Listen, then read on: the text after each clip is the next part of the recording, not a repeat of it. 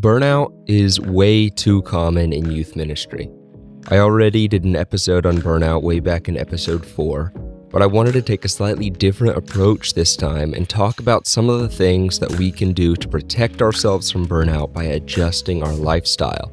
And no, I'm not going to spend the next 10 minutes just telling you to work less and take more vacations. My name is Michael Collins. This is Maximize Youth Ministry. This podcast exists to help you gain skill and confidence in youth ministry. I hope you love the show today.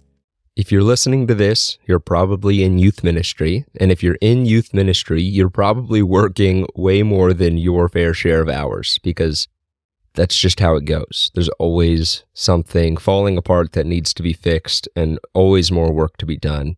And there's never enough hours in the day to get everything done.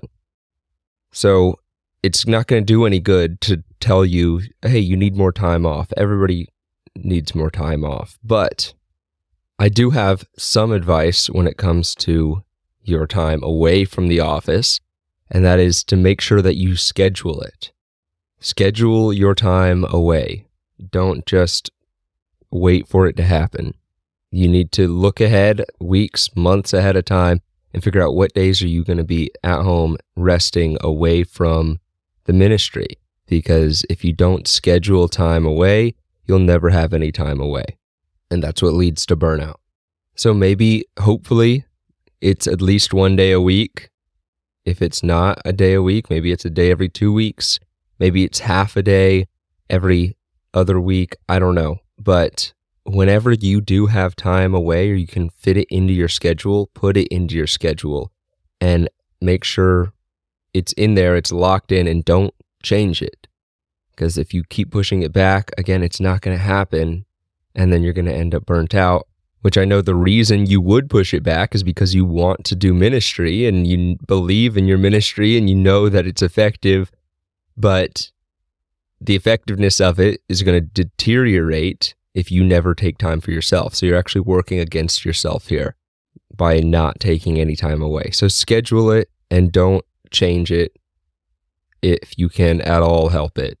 And then when you are off, when you're away, when you're on your weekend, make sure that you are actually away.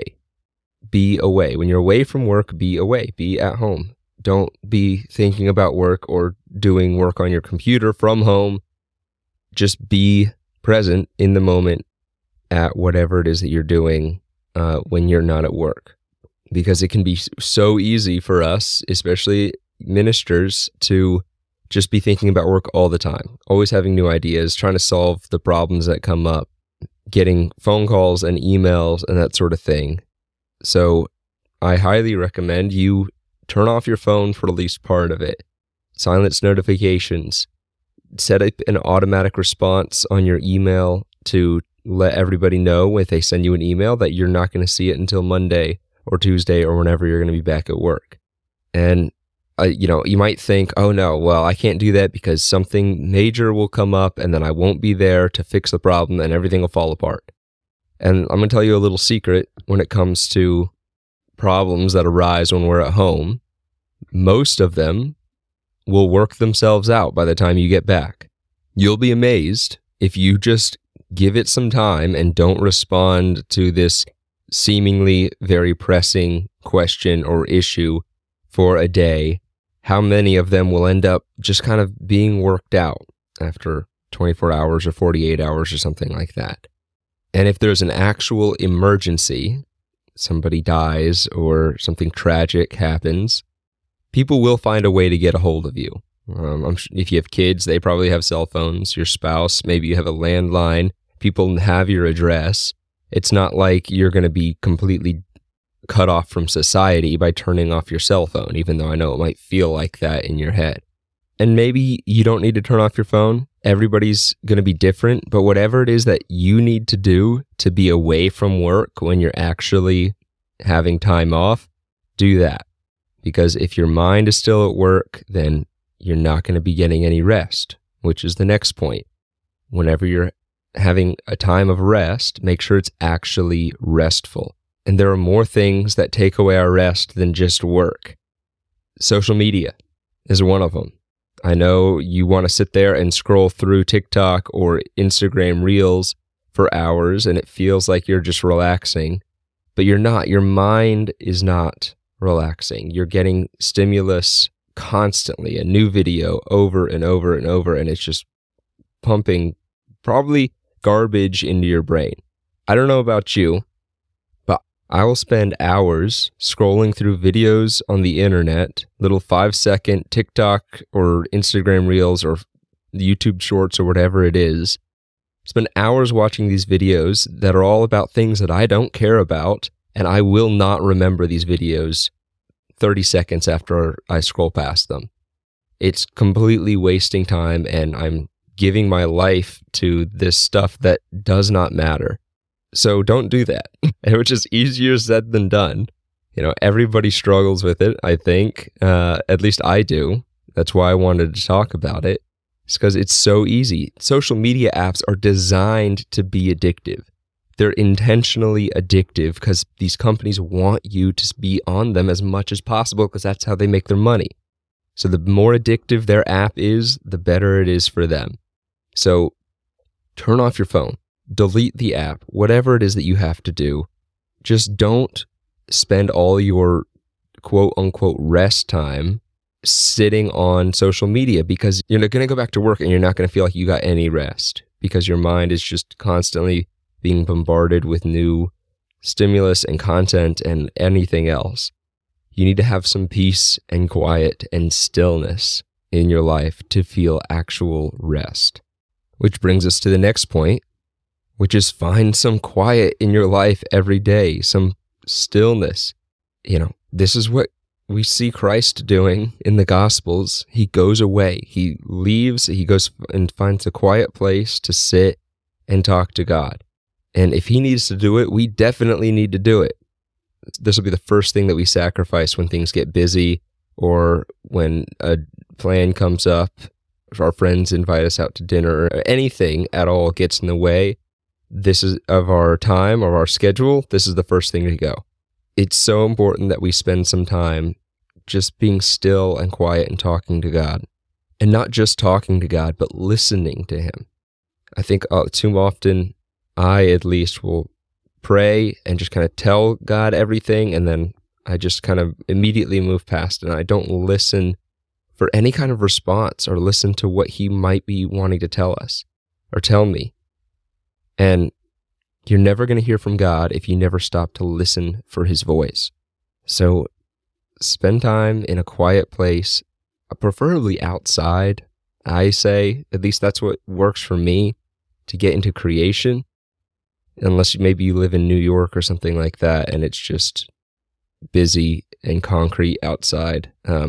But if you have access to the woods or a trail or a yard somewhere, go outside and sit and just be still and listen and find some rest in those kind of moments.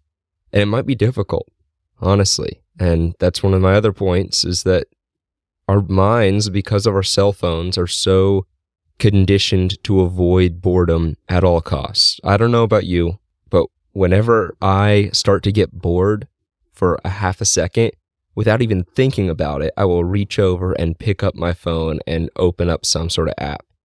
And then most of the time, hopefully 30 seconds later, I'll wake up and realize, what am I doing? Why did I just pick up my phone? There's nothing on here that I wanted to see, and I'll set it back down. But not always. Sometimes I'll sit there and scroll for a while. But it's because my brain cannot handle being bored anymore. It's too easy to immediately be entertained by something because we carry the internet around in our pockets. Boredom breeds creativity in our heads, and it helps us to calm and find that quietness inside our own head. That's the hardest thing for me. I can find somewhere quiet to sit outside, but to get my brain to stop generating thoughts and ideas and everything constantly that are just not even things like I'm thinking about anything important, but just movie or some embarrassing thing that happened to me years ago, or just replaying a conversation in my head, just stuff that doesn't matter, just to get my mind to quiet and be still for a moment is incredibly difficult. And that's something that I'm working on every day, if I can remember to. And I recommend you do it as well. Now I've got two more tips, two more things that I think we can add to our lifestyle that will help us to avoid burnout and really be resting when we're resting. The first one is journaling. If you don't have a journal already, I highly recommend it. Just pick one up. There's lots of different ways to journal. Find some method that works for you, but sit down and just write out your thoughts, write out what you're doing, we feel like is going well in your life, what you're struggling with, write out your prayers. Just take some time to put pen to paper because it helps us so much in organizing our thoughts. Which in turn helps us to have a better understanding of our own minds and helps us to become better speakers as well because we're good at organizing our thoughts and putting them into coherent sentences. So spending time every day journaling will vastly improve your ability to sift through the ideas and thoughts and stimulus that's going on inside your own head and help you to find that inner peace of the quietness of the mind that I was just talking about. So get a journal, write down your thoughts, spend some time doing that every day. And then the other one, last tip here, is exercise. Exercise every day. And I know most people say, I don't have time to exercise. That's not true. I'm not saying you have to drive to the gym and do an hour-long workout. But if you have the ability to move from one side of your house to the other, then you can walk for exercise. It's very simple to exercise. And hopefully, if you have time for an actual workout routine, that's great. If not, just do some sort of mobility.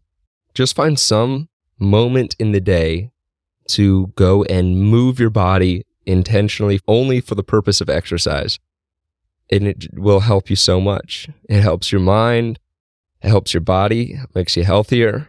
Our bodies were not designed to sit at a desk for 8 hours a day and then go home and sit on the couch for the rest of the day. We need to find some sort of physical activity. And you can do it in a minute a day. 1 minute, is all it takes to get your heart rate up. So you might feel goofy if you're doing push-ups on the floor of your office, but it's going to help you. It's going to help you rest when it's time to rest. It's going to help you get your mind focused when it's time to focus. And it'll help you avoid burnout, to find some sort of physical outlet like that.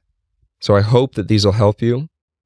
I hope you loved the show. And remember, love the kids all the time, no matter what. I'll see you in the next episode.